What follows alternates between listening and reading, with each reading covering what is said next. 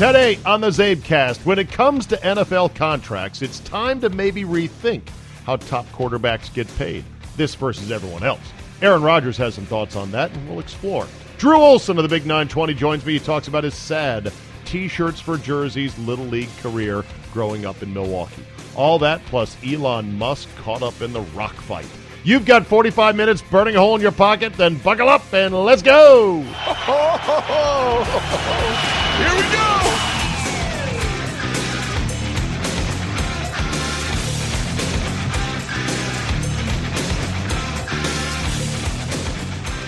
Tuesday, July 17, 2018. Thank you for joining me, and thank you for the download. How about that home run derby?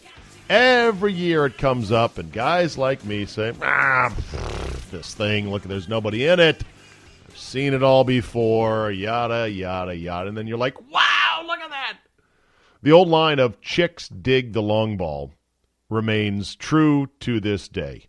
In fact, not only do chicks dig the long ball, dudes dig the long ball, and that was quite a display. I'll remember Bryce Harper came to town, one of his first sort of unofficial acts or moments in town, when he finally got called up to the big league club.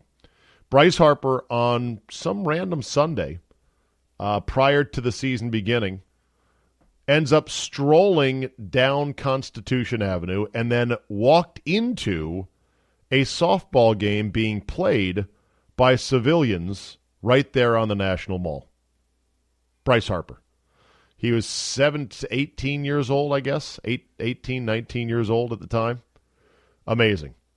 This home run derby might have been his last great act here in Washington, because sitting 6 games back for the division, 5.5 back of a playoff spot, or maybe 6 back, 6.5, 6, something like that, as we start the push for the second half.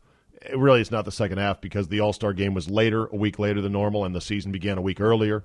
Don't ask me why. Didn't research it. Nice job researching again. Shut up. There's more like a third of the season left, and the Nats have got to get it into gear to make the playoffs, and especially to win the division, because they got to jump 2 teams at about 6, 6.5. Whatever the case, this might be the last great act by Bryce Harper in town. And unfortunately, we'd all love it here as Nats fans for it to be a incredible walk-off home run in a big, meaningful game in the NLCS or in the World Series, but that has not happened, and it may not happen. In fact, it's looking pretty damn grim. He's hitting .215 or something like that for the first chunk of the season, not half, but up until now. And his power numbers are good. You can see, if you watched it, that he can hit the living shit out of the ball. His dad is great as well. Yes, that was his father pitching. And as the best tweet of the night, we're going to end today's podcast by talking about how stupid and evil Twitter can be. But every now and then, Twitter is funny and enjoyable. Somebody tweeted, I think it was Busted Coverage on Twitter, said, looks like Bryce Harper's dad never misses shave head day, arms and shoulders day, and groom beard day. Oh, yeah, that's a good one. Quite a specimen, Bryce Harper's dad is. And so the two teamed up, and when it looked grimmest, when the hour looked the darkest for Bryce Harper in the home run derby, he was down 6 home runs, I believe, with about 30 and change to go. He ends up he kind of does this motion like, okay, let's go, hurry up, and he just starts mashing him. He starts chopping down redwoods like Paul freaking Bunyan, one after another after another. It was awesome. I didn't care for his bandana and no hat. I didn't care for his big wave of hair, but I'm just hair jealous. I admit that freely. God, I'd love to be able to have hair I could do whatever I want with, including weird, dumb things like a big fop of hair like he has. I prefer guys to wear baseball caps, not bandanas, even though it was a District of Columbia banner.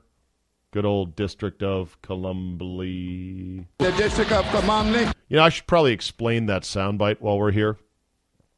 The District of Columbia. The District of Columbia.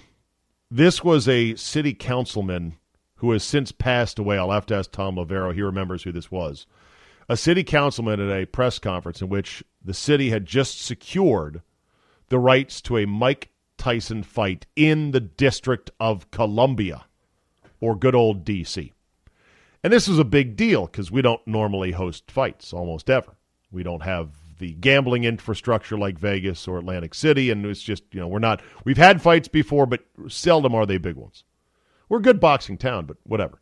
Of course, we were getting Mike Tyson at the very tail end of his career, where he was fighting jokes and tomato cans and the Peter McNeelys of the world, where you're like, what is he doing? What's going on? And so we get this fight. We finally land the fight, and there's a press conference, and this particular councilman was so excited to talk about Mike Tyson coming to fight in the District of Columbia, he stumbled and mispronounced it, the District of Columbia. The District of Columbia. The District of Columbia. The District of Columbia. So it's sort of a thing we say here in D.C. all the time, the District of Columbia.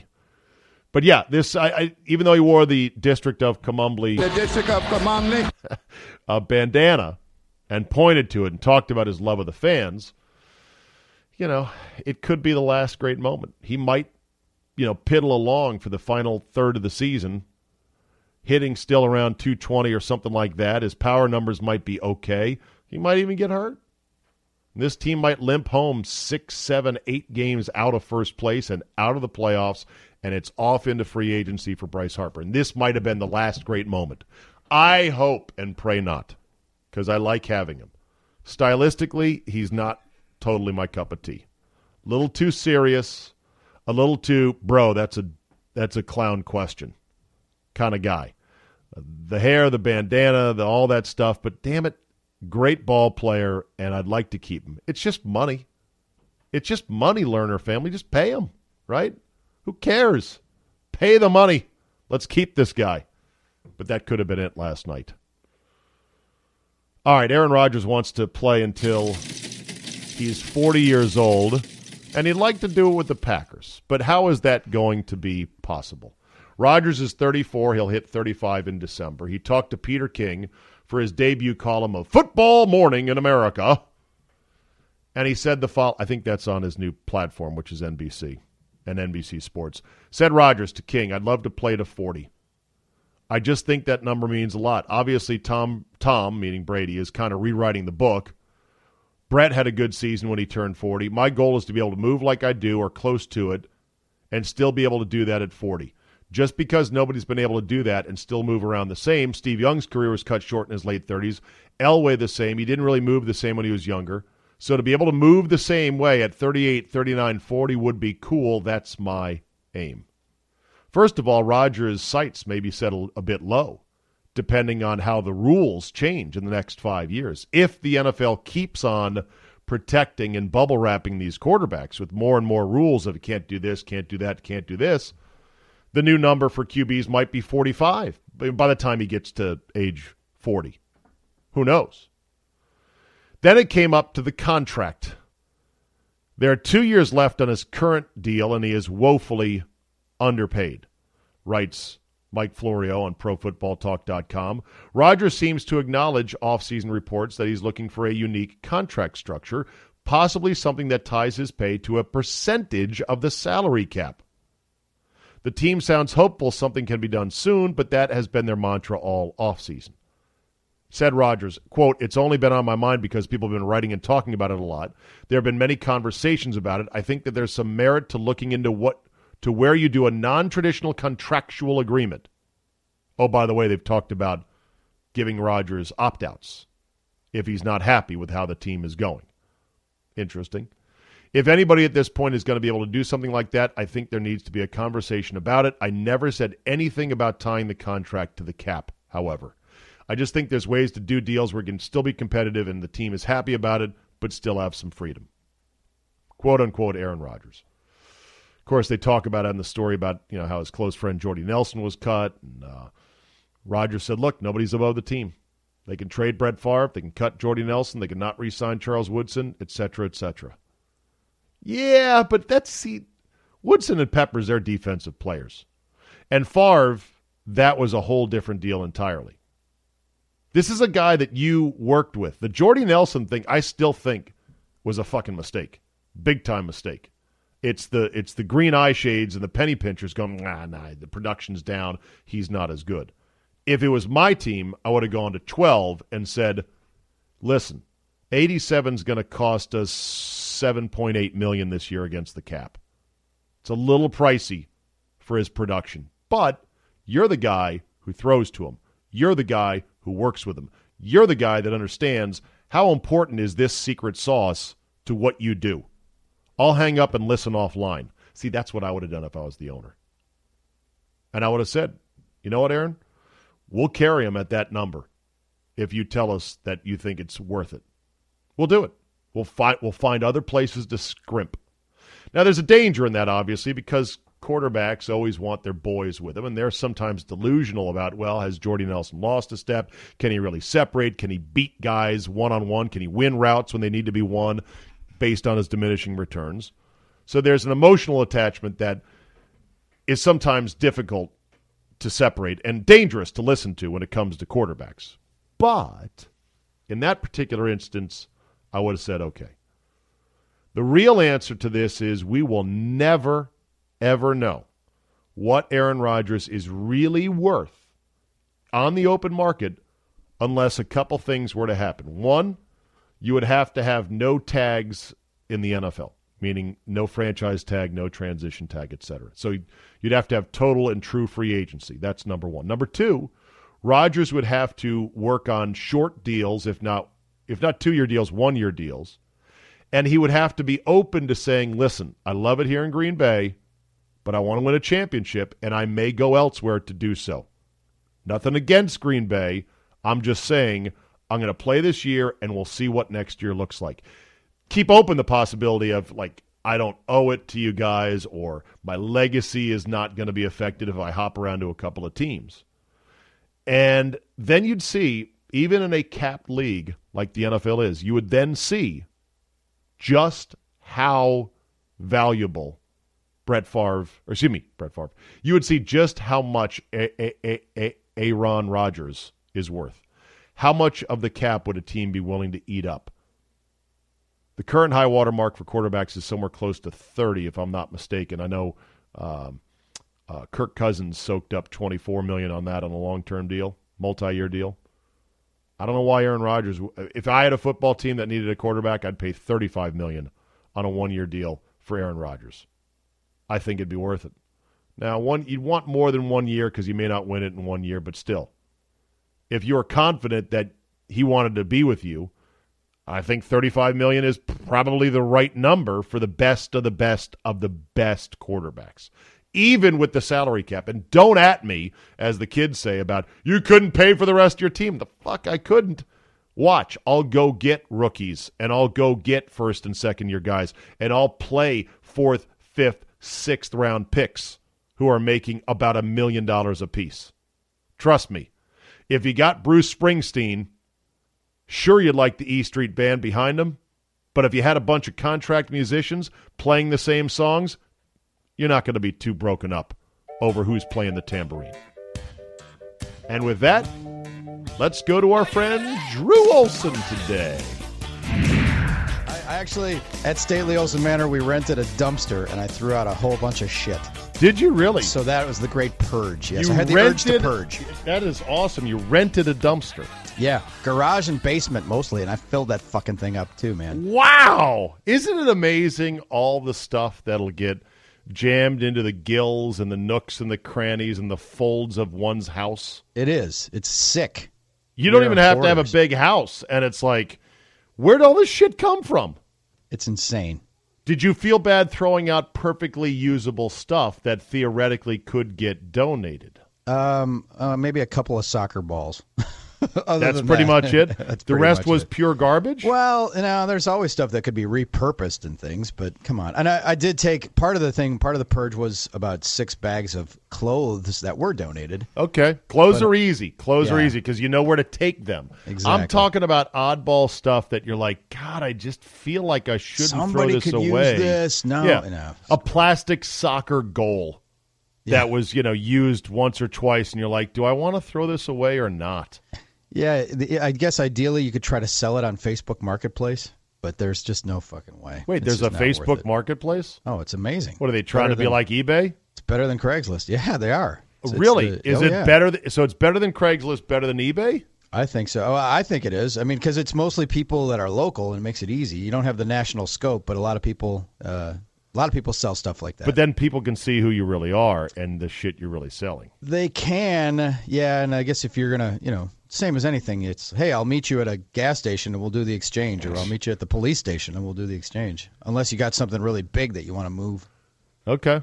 All right, so you got a lot of stuff out, which is good. I got a lot of stuff out, and it woke me up to the fact that I got a lot more shit to dig out from. So even more stuff you got to get rid of. Yes. Okay.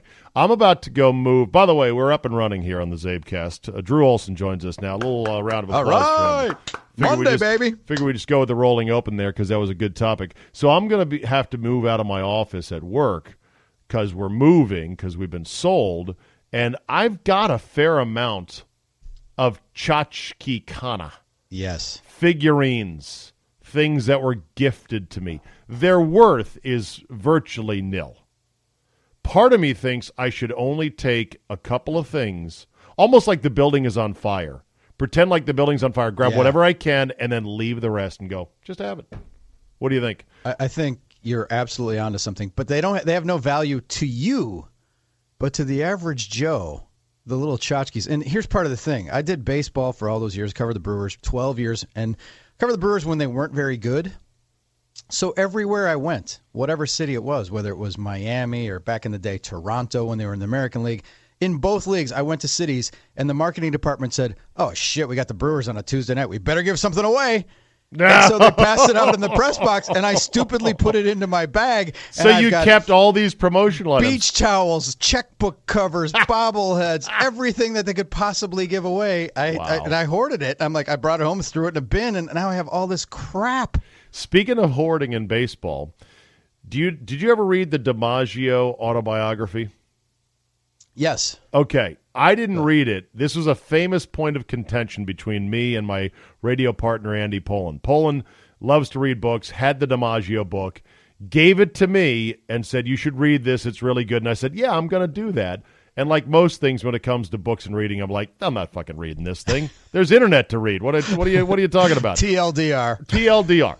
Never read the book. And then Andy started gizzering me like, so you got my DiMaggio book? And I'm like, I'm going to work on it. Like, it's not going anywhere, Andy. Don't worry. So it went on for a year, 2 years. Where's the DiMaggio book? The one excerpt, though, he told me about, or I think I read about, was how Joe DiMaggio, the great Joe DiMaggio, icon legend, dated Marilyn fucking Monroe, right?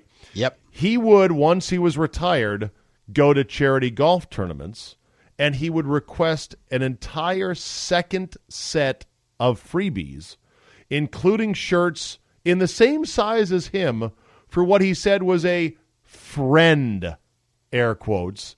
And when he died, they found a mountain of charity golf tournament shit that Joe DiMaggio had hoarded, Drew, in his basement. He had to double up. Yeah, that's the book. Richard Ben Kramer had that little nugget. Doubled up on everything. Doubled up. He was like, I drink your milkshake. I drink it up. And unfortunately, so many giveaway shirts and hats are pure shit. Yes. Because they don't care the quality. They're just like, all right, they're playing in a charity tournament. Give them a hat, give them a shirt, something like that. Yeah. Now, some tournaments have good swag, but... I try to make my Bloody Horns one of those tournaments. Ding, ding, ding. But I'll be honest, even the hats I've given away have not exactly lived up to what I would like quality-wise, but you're always battling this price point of, okay, how much does the swag really matter to people who want to play? Is it really attracting them back? How much do they need? Do they wear it? Do they not wear it? This year we've got logoed beer glasses, beer mugs. And all you got to do is hit the green, Drew, on any of the par threes. You'd think that'd be easy, but they're killer par threes from the back tees. But the bottom line is you put it on the green, you get a mug. So it makes it a little bit fun, a little exciting. We'll see if anyone goes 4 for 4 with their mugs. Let me drive you down a side street. Have you ever done one of those beat the pro things at a radio station outing where you sit at a par 3 all day and try to hit the green and then they can use your ball? I was the guy. You've been that guy, right? I've been that guy, and I'm not a great golfer, but I'm definitely not a great golfer when I hit one shot every 25 minutes and stand around and get stiffer than a wedding cock. Yeah. I don't know about you, but my peenie just went, oh. Yes, exactly. And it's awful. Like the first couple are great, but then, I mean, you have to be a good Early golfer to be able to days. hit that, to be in no rhythm, same club, same shot, but just 25 minutes apart or 20 minutes apart was ridiculous. Early days at the Bob and Brian Open over there at, what was the 36? Silver Spring? Silver Spring. Yeah, that's one of the places I did it, I think. You did it as well. I think I did, yeah. I did that. One time I did it with Mark Metcalf, the actor who famously played Niedermeyer. Depending on your age, he's either Niedermeyer, the guy from Buffy, or the Maestro. Exactly. He's all three of those He's things. all three of those things. He's a great guy, too. Just very down to earth and, lives in Milwaukee. He's moved now, yeah. He has moved, he's okay. out of Milwaukee, yeah. But he used to live in Milwaukee. Yep. Even though he was Mr. Hollywood. Not that he was a huge star, but, these were not insignificant parts he had. He had a nice little acting career there. So it was me and Niedermeyer sitting there on one hole as I just kept hitting shot after shot, and we were glad-handing. And then they realized, well, that's not a great use of my availability, so then they would auction me off to play with a foursome, and I did that for a number of years. Now I just drive around with Bob and act like a hooligan and try to meet everybody on the golf There course. you go. That's the way to do it. So, okay. So that was the side street. What give me my GPS to get us back out of here. What were What were we talking about? We were talking about getting rid of shit. Yeah, get rid of stuff. Dumpster. Dumpster. Freebies. Yes, Giveaways. now freebies and yes. Okay. Which spins us into what's happening today and tomorrow. It's the All-Star game. Yes. Major League Baseball. Ding, ding, ding, ding. And I think they get pretty good swag. Not necessarily for the media covering it, but I think the players get pretty good swag. And do you think players keep all that shit?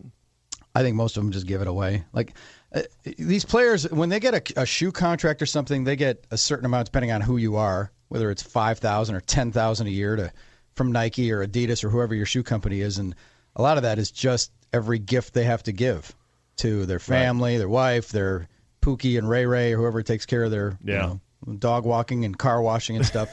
Right. Clubhouse guys, Clubbies, all that's that how they stuff. pay guys is in that free swag. So but it is funny. One of the more memorable touchstone moments I had covering the baseball beat. There was a guy named Cal Eldred that pitched for the Brewers. Now I think he's on Cardinals TV. But I was sitting with him at spring training at his locker, and we were the only ones in the clubhouse. And Clubby came with a big box for him, and it was a Nike shipment had come for him, and it was all kinds of free stuff: T-shirts, workout shirts, his cleats for the season, his running shoes and stuff. And he's like, "How about this? I'm making all kinds of money now, and I get this stuff for free. When I was in the minor leagues, I couldn't get any of this stuff.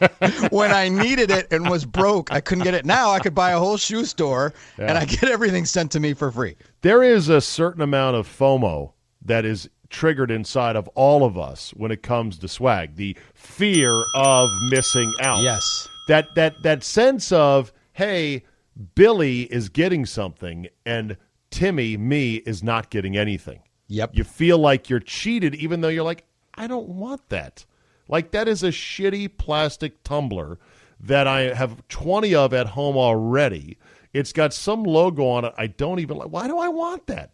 Because I got to have it. I got to have it, Jerry. It's FOMO. So the Home Run Derby was last night as people listened to this Zabecast. So the winner was, insert name here. It's not the most star-studded field they have ever put out there. Bryce Harper was maybe the biggest name. Yeah, Kyle his home Schwarber park. is well known as part of the Cubs, the world champion Cubs. Is Schwarber still good at hitting home runs after his knee got all fucked He up a has couple been, years ago? He can still launch, and our own Jesus Aguilar of the Brewers here in Milwaukee was the And then they darling. I'm looking, I just Google search real quick the field and MLB.com, and they've got the bracket. And I hate when they do this. I'm a big first name guy because there's too much assuming that goes on that everybody knows who is who. And this is true in baseball. It's true in golf when they list like leaderboards online and they go S. Kim. Who the fuck is S. Kim? Give me the full name. Well, we couldn't fit it in, Well, then rearrange the chart. Like, I'm a big stickler of any chart of names should have first and last names. Yeah. And so this bracket here, I'm looking at it, just has Aguilar, Hoskins, Bregman, Schwarber, The one Harper, I'm looking at has Freeman, first names in the Muncy, box. and Baez. I know, but not all of them do. Not all of them do. But You're yeah. right. So you need another. So Max Muncy is a rookie with the Dodgers, right? Yep. All right, pretty good player. Javi Baez, I know he can pop it, but it's kind of odd for a middle infielder to be in the home run derby. I agree. So there's that. Schwarber's a big whomper. Bregman can kill it. Altuve would have been great in there as one of the guys. And then Hoskins, Rhys Hoskins, R-H-Y-S. He sounds like a Wall Street guy. And he's Rhys Hoskins. Yes, yeah, he was I a went to rookie. the Hopkins with Rhys Hoskins. Yes, Hopkins, exactly. He was, yeah. All right. So that's the field that did it last night. And again, we're taping early, so maybe it was a great home run derby. Might have been. But Hoskins, Schwarber, and Muncy are not in the game. They're just there for the dingers. Yeah. They weren't in the. They're not on the squad. But now on Friday, I talked to Andy Poland about the 93 home run derby, which was in Camden Yards and was in the afternoon. And I went to it with my sister and paid $40 for a ticket each, me and her. Like, that was it. They're like $600, these tickets for this home run derby. Can you believe that? Yeah. They're more than the really game gouge. itself. They really gouge. And I included a clip that I found online, a video clip of that show. And not only do you get to see Griffey hit the warehouse and Juan Gonzalez hit missiles on the third facade and left, look at the star power. Cecil Fielder, Albert Bell, Juan Gonzalez, Ken Griffey Jr., David Justice, Mike Piazza, Barry Bonds. Yep. Are you kidding me? Quite the galaxy. It's become That like was the home run derby in 93. And and who was that? I'm looking right now at the video. Is that Andre Dawson for the Cubs? Oh, no, the Mets. Mets has somebody here. Bobby Bonilla. Bonilla. Bobby $1 million Bonilla. Man. Yeah. That is all stake right there. Fielder, Bell, you're violating the first name thing again, Zabe. Cecil Fielder, not Prince's son. Cecil Fielder, Albert Bell, Juan Gonzalez, Ken Griffey Jr., David Justice, Mike Piazza, Bobby Bonilla, and Barry Bonds. Yep. Holy fucking shit. We've had then all the way up till when McGuire was in it and put on that show in Boston in 99? Yes. That was epic. And he What didn't would be win. what He would didn't be- win, but Yeah. then he put on a show. But it's become like you're having misty watercolor memories, Zabe, of when the dunk contest was Dominique against Jordan. Okay. Before you and then accuse the star me, guys stopped playing in it, and now it's before like, you accuse me of misty watercolor memories, which I like that, by the way. It's fact. Drew. it's true. It's fact. Well- like you tell me, okay, tell me who would the equivalent be today of that lineup of star power in 93. It's ahead. almost impossible because baseball doesn't have national stars like they did when Junior was wearing his hat backwards and everybody had a poster on the wall. No, come on. It's Mike Trout Mike Trout. It'd be Trout, Judge, Machado, Harper, Stanton. Yeah. It would be probably Altuve, right? Probably, yeah. But we don't have that. No. So and what's going on? A lot of times they go by how guys are playing right now too. They want the guys that are leading the home run race. Okay, but And I think they're basing it somewhat on like performance this year, right? I got to look at who the home run leaders are. J.D. Martinez, Jose Ramirez, Francisco Lindor, Mike Trout, Aaron Judge, Aguilar, Machado, Harper, Stanton, Betts. I'm violating my own first name rule. Mookie Betts, Nolan Arenado, Max Muncy, Joey Gallo, Nelson Cruz, Edwin Encarnacion, Paul Goldschmidt, Chris Davis, Trevor Story, Ozzie Albies. You're right. Some of these guys that are up there, who the fuck is Ozzie Albies? Plays for Atlanta. Good player. Has for 20 Atlanta, home runs. Yeah, he's a good player. Good player. But So you're saying there's not stars anymore? I'm saying there aren't stars anymore like there used to be. That's part of baseball's national marketing problem that we talk about a lot, that they don't. It's become so regionalized. I'll watch my own team 150 nights a year, but I won't watch anybody else. But were Piazza and Albert Bell and Bonds stars because they were marketed, or were they stars just because they were stars? They were stars because baseball was bigger then. Baseball, you had it meant more. It's a sad sort of thing to hear you say. It kind of is. It's just the way the Baseball game was has bigger. become. Baseball It was meant bigger. more. The stars were bigger. They've been surpassed. It's stunning to me that. Again, it's but the old, but isn't the overall indicators of baseball, the economic indicators, attendance, franchise values, ratings, values, everything's up except for I think Q rating and public awareness, and it's the old Mike Trout thing. People get pissed when you say people aren't realizing how fucking great Mike Trout is right now. We realize and it's true. It's like you realize it, but you don't watch him, and you don't. As I say, he could walk into any office building in my coverage area and walk in, and no one would know who he is. They would think he was the UPS guy. Yeah. But I think it was back in the day, like in '93, guys were clamoring to get into that home run derby. They wanted in on it. They were like, "Oh, this is great." Now there's like, "Man, I'm too cool for that. I'm shit. too cool. I'll sit on the side and laugh and yeah. Cell phone video. Or I did it last year. Yeah, I did it last year, so I'm now excused from doing it. The analogy is the dunk contest, though. When's the last time LeBron was in a dunk contest? Never. Exactly. He's never done it. Never, and he's the face of the league, right? Bitch. And so you get a bunch of guys. Zach LaVine's in it. Oh, who? Huh? Right, exactly. And they're great dunkers, and it's like, okay, but they're bit guys that are there just for the party, but the main guys in the game are sitting on the sideline watching, and that's what it's come to. All that said, Drew, one of the great disappointments in my brief and unillustrious sporting career is that I never hit a home run in Little League Baseball. Not once did I put one over the fence where I could take my time rounding the bases. I don't know that I ever played a Little League game with a fence that was reachable. I don't really, because we used to just play on. Our fields were there was no fence. You'd hit it to infinity, and you might circle the bases, but it was never over the wall. Interesting. Yeah, that's the way. So there was no fences, or you played on, softball diamonds. Well, you played on basically softball diamonds, but you also had if there was fences, it was like playing at a big league park when you're a little league kid. We never had the miniature shrunken fields back then. What was I want to hear your Little League career go. Who'd you play for? What position did you play? This was we didn't have back then. It was like you got a T-shirt, and it was it. We didn't have uniforms, name sponsors.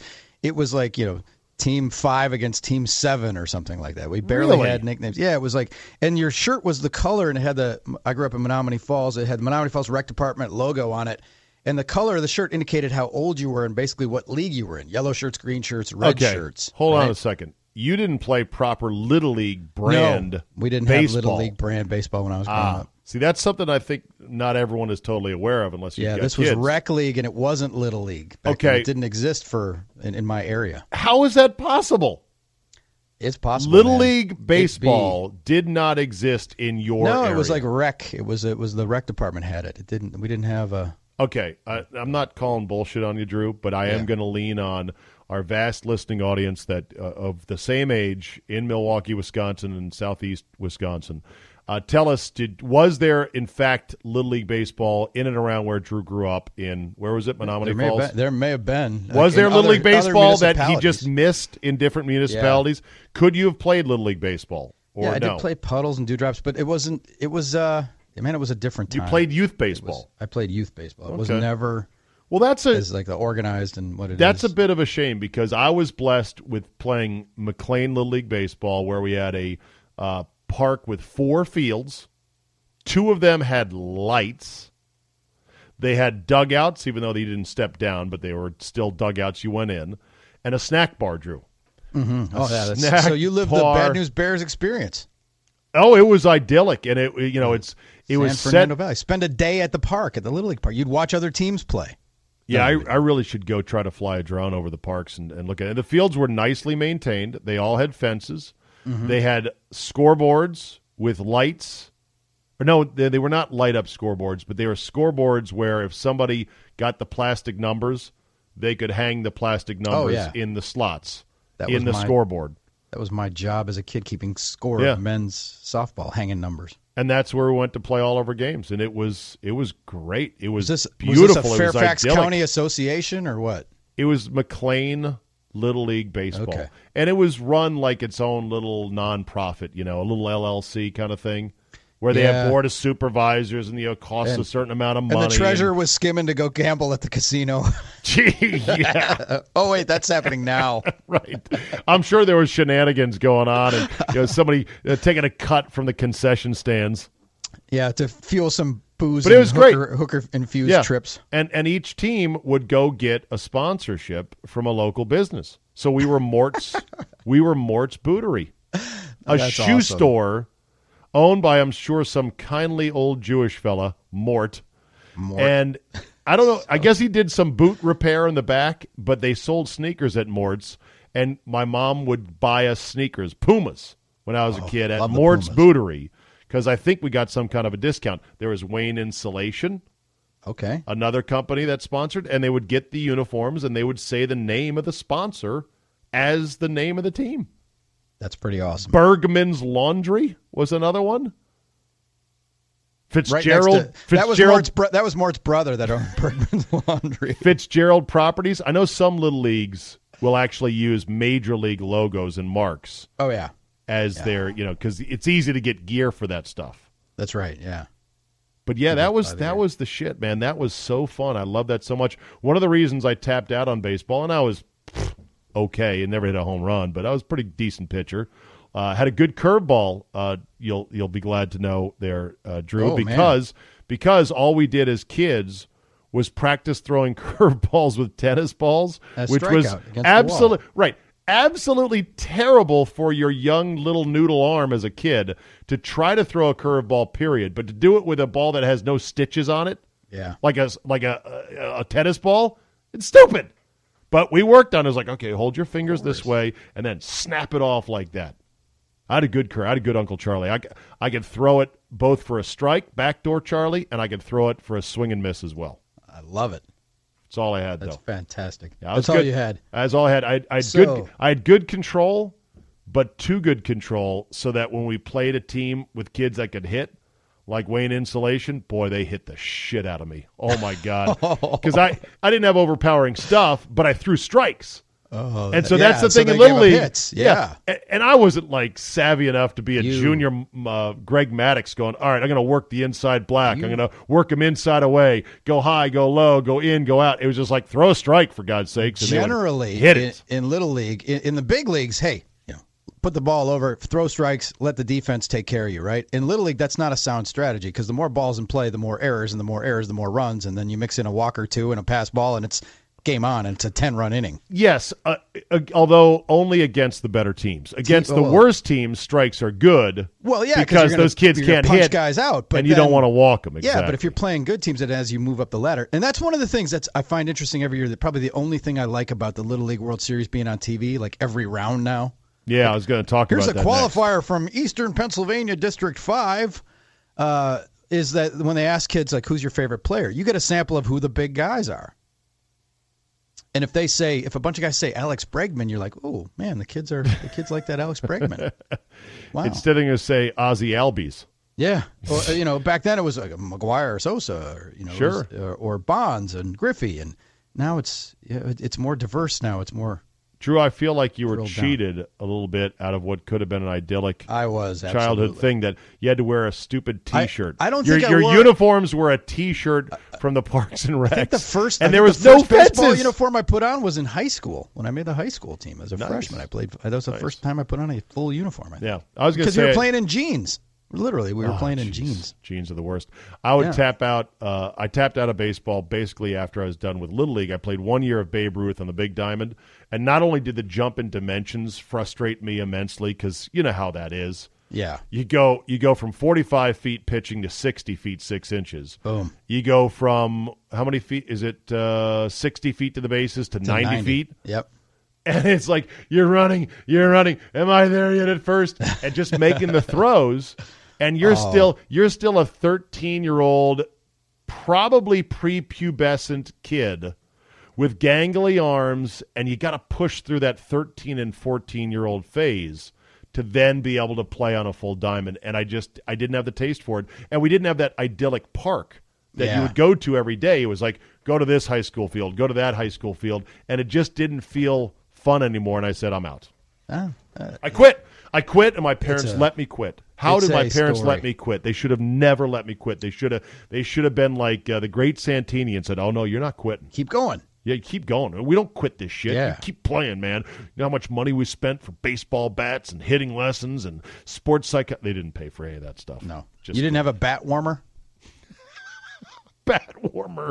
They sell bat warmers, man. I just found this out that if you got a $300 titanium bat and you're playing in cold weather climates, as we experience here in Wisconsin in the spring and fall, they actually have like bat warmers. A warmer. Yeah. Well, now. I've just heard about that the other day, and I imagine they're not cheap. Wow. Okay. Enough baseball talk. Well, hey, wait. Before I want to pour one out though for the guys. All right, let's pour one out. My ink stain wretches, the boys who cover it, because the day of the home run derby. There it is. There's the bourbon. Let's pour one out for the homies. The baseball writers, the old grizzled beat guys. The home run derby is the longest freaking day on the baseball calendar. It is a nightmare. Because if you're a beat guy and you cover your team, let's say you were covering Team X, and then you fly into the city where the chances are you're flying in the morning, but you fly into the city, maybe even the night before, where the game is. So they're hitting D.C., and then on Monday morning, you have a manager's press conference breakfast to cover where they reveal like the lineups and stuff, and there's interviews and the league presidents would talk, and sure. It's dog and pony show. Then you get like an hour, and then they herd first the American League or the host city into a ballroom at a hotel, and you go and interview, and you have like an hour and a half of interviews they put everybody at a table, and you can interview everybody, and that's where you'll see. And you have to interview, you have to keep an eye on your guys that are there, but then nationally, everybody's there. You have to go find the big stories, whatever it is. 1 year it's steroids, 1 year it's pace of play. This year it might be, what do you think of the shift? Everybody's asking the questions that they can use for stories for the rest of the summer. It's your one crack at getting all these guys sitting there where you can ask them questions, right? Yeah. And so you go through that with both leagues, and that is draining. And then you have to go, you go through both leagues of that, and then you go to the ballpark, and they're starting the workouts, and you interview people, and then you got to start cranking on the stories from what you got earlier in the day. And then there's the home run derby. By the time of the end of the home run derby, you're looking at about a 15, 18-hour day of just nonstop just reporter stuff, transcribing, and just hardcore. You barely even look up at the derby. The guys that are watching it barely even look up. And if you have a guy in the derby, it's almost bad because then you got to follow what he does and file a story on that. You're cranking out an avalanche of copy on a day that should be like the most relaxing day. It is the worst day. Know what? Anybody who's covered baseball, it's the worst day to be a baseball writer is the fucking day before the All-Star game. True. You know what? The worst day. I can hear the world's tiniest violin. Yeah, playing, you get to go there playing the world's saddest melody. Yeah. So in other words, you had to do your reporting work because you're a baseball reporter. Yeah, but I'm just saying, of all the other days, and you throw travel into the mix. If you're flying, you got to get up at 5 in the morning, get there. Like people have to go. I have to get up early and make a presentation, and I got to drive out to where the office is for the client that I'm going to meet and stuff. Yeah, but I'm just telling you, it sounds like a great assignment, and it's not. Well, that's why you're an ex-sports writer. Exactly. Now you just get sitting your ass in the studio like me and then run your mouth. Exactly. This All-Star Derby sucks. They got to get better players in there. Much easier being a pundit, but I just tell you, man, I know having been there because I'll talk to guys who cover it, and fewer people are covering it now. But what you get is what you get a lot of times then because of deadlines. When the home run derby's over and they bring somebody in the interview room, if they show that live on MLB Network, you get the guy who won it and like 4 people in the auditorium, and I call them the geek media. Like if in D.C. it'll be like Barry's Basement Blog, who covers the Nationals in Eddie's every game. And they're so excited because this is the biggest day of their life. And all the major guys from all the newspapers, especially the East Coast guys, are cranking on deadline in the press box, and they're watching the feed of it, trying to punch in some quotes into their story. And you got the geeks asking bad questions or no questions, and then they just leave. And it happens after the finals. It happens sometimes after the Super Bowl. Deadline is a killer. And people think the media are idiots anyway, but it really makes the media look bad when you got the Z team asking questions and the world is watching. Wow. It's bad, man. So the geek media, you don't like them either. Geek media? God bless them. Now I am one. I've become everything I used to detest. Funny how that is. All right, real quick, Aaron Rodgers says he wants to play till 40, Drew, and he would prefer it to be with the Packers if possible. Your thoughts? Of course he wants to play till he's 40. He wants to be Brady. He's gotten into nutrition and stuff. He's become a fanatic. Cut cheese out. Guy plays in Wisconsin. He cut cheese out of his diet. Well, he says he's lactose intolerant, so whatever. Discovered that. But he still likes an In-N-Out burger as an indulgence. But he's got this like real strict diet, and he does yoga and all the all the mobility stuff and flexibility stuff and posture. He's real big on posture. Yeah, of course, he wants to play till he's 40. The thing is, will it be with Green Bay? Probably, but then you got to bet the under on that, don't you? Because I wouldn't want to bet it. I would bet the under. How can you let that guy walk out the door? Of course, Favre blew his way out the door. Favre was an asshole. Montana didn't finish. Jerry Rice didn't finish with his team. Like there's a whole lot of superstars that play for other teams on their way out. Favre was an asshole. Rodgers is a weirdo. I think you can keep the weirdo. Favre was just hell-bent on, he thought for some reason he was not respected up there enough. I don't know why. Right. Well, they put up with all his pill pop and his booze and everything else, and they were like excuse-making, backbone-crushing picks, and it's like, oh, and you still don't like us. Well, thanks. Appreciate that. Yeah, go to Minnesota. Have fun, dick. And now Rodgers just a weird dude, but he'll play till he's 40 probably. He'll probably stay in Green Bay the whole time. Sure, but then production and injuries, I mean, it's a business, man. Okay, here we go. You know it, you love it. You can't get enough of it. Yeah. FTG. Yeet. I'm not a good guy. I'm the guy. Fuck that guy. Fuck that guy. All right, Drew, who draws your ire this week in the world of sports or beyond? I got ire this week for one. Ron Meta World Peace Artest. Oh, of the big three. I saw him playing the other day. Well, Why? What do you got against Ron Artest? You saw him punting a ball and getting ejected from a game in the opening minutes. I did not. Well, that's what he did. Well, that's just marketing, man. That's just to draw attention to people to go, hey, there's a league playing. It's not very good. And that's my problem. First of all, Ron Artest, just go away. Meta World Peace on his jersey. Meta World Peace. A footnote in history, you just go back and he will forever be stained by the malice in the palace. Absolutely.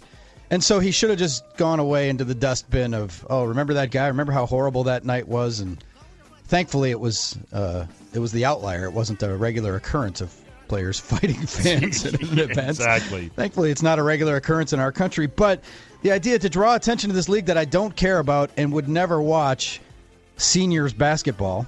That's what it is. And him punting a ball and getting ejected and doing all the knuckleheaded things that he used to do in the NBA.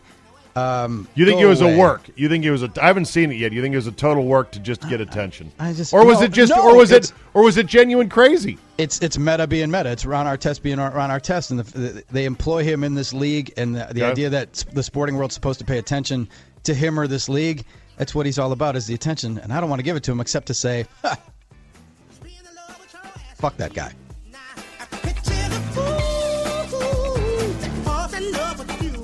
Check swing there. I was like, is he going to say it or not? I thought you were going to hit the sounder. Oh, I don't have a sounder. Oh, I thought I need to get a fuck that guy sounder. Fuck that guy. Yeah. Okay. We'll fix it in post, but not really. my runner-up to fuck that guy is the USGA that forced 79-year-old Joanne Carner to ditch her 20-year-old wedges at the start of the U.S. Women's Senior Open because they were non-conforming with their grooves. She actually had to go to the pro shop to get new wedges because they're like, these are from 1982, so they don't work. We've outlawed these grooves. Hey, she's 79, USGA. Why don't you cut her some slack? That's the runner-up. Absolutely one of the biggest fuck that guys of the year is to Joe Horrigan of the Pro Football Hall of Fame, who decided, we're not even going to say T.O.'s name at the ceremony. We're going to mail him his jacket the day after we give it out to the guys at our ceremony. Way to be a petty little bitch, Joe Horrigan. It's not about you. It's not about the hall. It's about the player and his contribution to the game. Grow the fuck up to Joe Horrigan. Fuck that guy!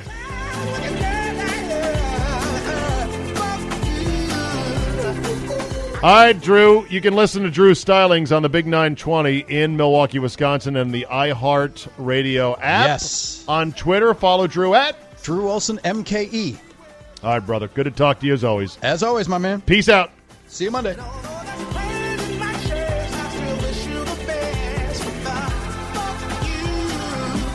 All right, we'll end with this. Elon Musk has gotten into it in the aftermath of the Thai cave soccer team rescue.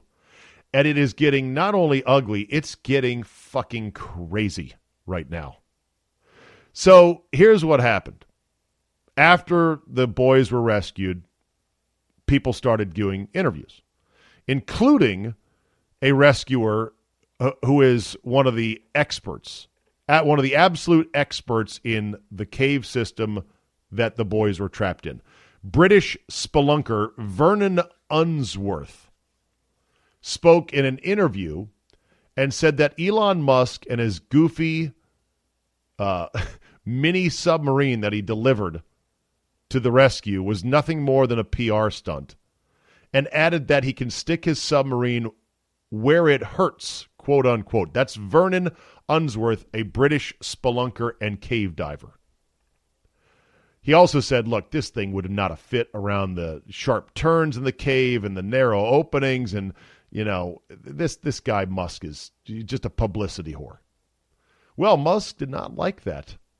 And so Musk then went on a Twitter rampage in which he called this guy, Vernon Unsworth, a pedo, short for pedophile. He said, sorry, pedo guy, you really did ask for it, Musk wrote, clarifying in a follow-up tweet that he meant the Brit expat diver was that pedo. Generally confused, some Twitter followers guessed that Musk was dubiously linking Unsworth, who has been mapping the Tham Luang caves for a decade, with Thailand's epidemic of child sex tourism. Musk then wrote late Sunday morning about that, bet you a signed dollar it's true, on Twitter. This was just a few hours before Elon Musk deleted his tweets. Too late to avoid yet another deluge of public criticism. Let's stop for a second. Elon Musk. Elon Musk is a billionaire who is single-handedly rewriting the notion of space travel and space exploration and a bunch of other technologies as we speak. Yes, there's troubles at Tesla. Yes, he's trying to figure out how to make a profit with his electric car company. But the cars themselves are wonders. My brother has one. My golf buddy Hatch has one, even though he won't pay $5 a month for uncommercialed Pandora.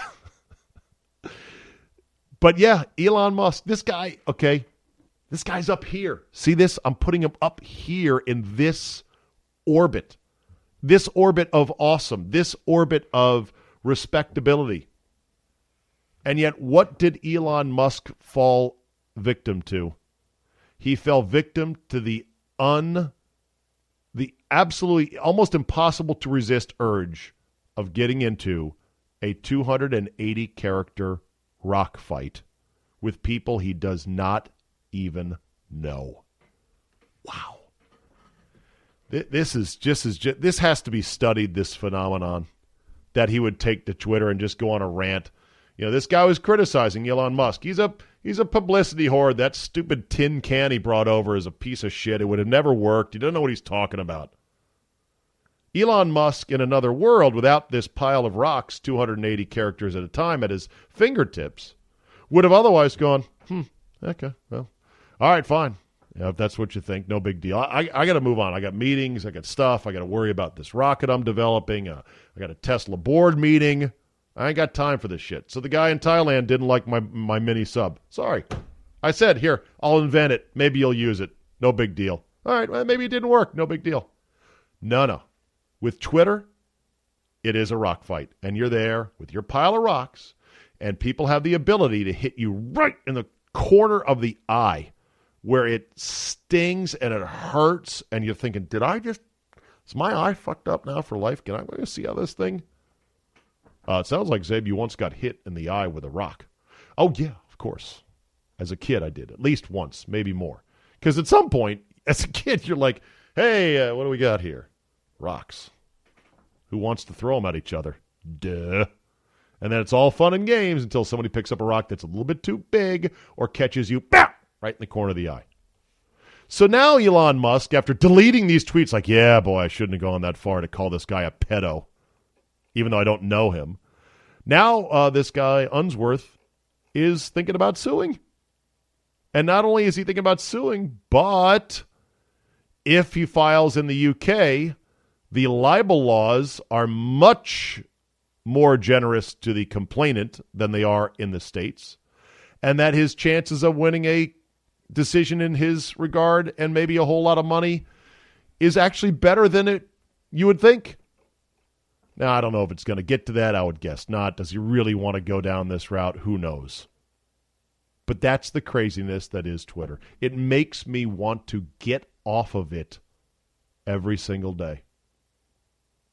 And maybe I overstate its usefulness to tweet out links to my content on zabe.com. Or, hey, there's a new, maybe I think that, well, if I tweet this, it's going to boost my traffic. If I wasn't on Twitter, would you find me? Would other people find me? How would I go about doing it? I'd love to get out of this. I would still have a Twitter account that's just completely anonymous that I use for a news feed and maybe send out some snarky bullshit just because I want to scratch that itch. But actually being a person on there, on the internet, a real person in the public eye like I am to a tiny, tiny degree, and then Elon Musk way up here, subjecting yourself to that is just crazy. Nothing good can come of it. By the way, this guy, Vernon Unsworth, he predicted, he was such an expert on these caves, that when the boys got lost, they said, well, where do you think they might be? And he pretty much pinned it down to within 200 meters in a miles-long system of caves.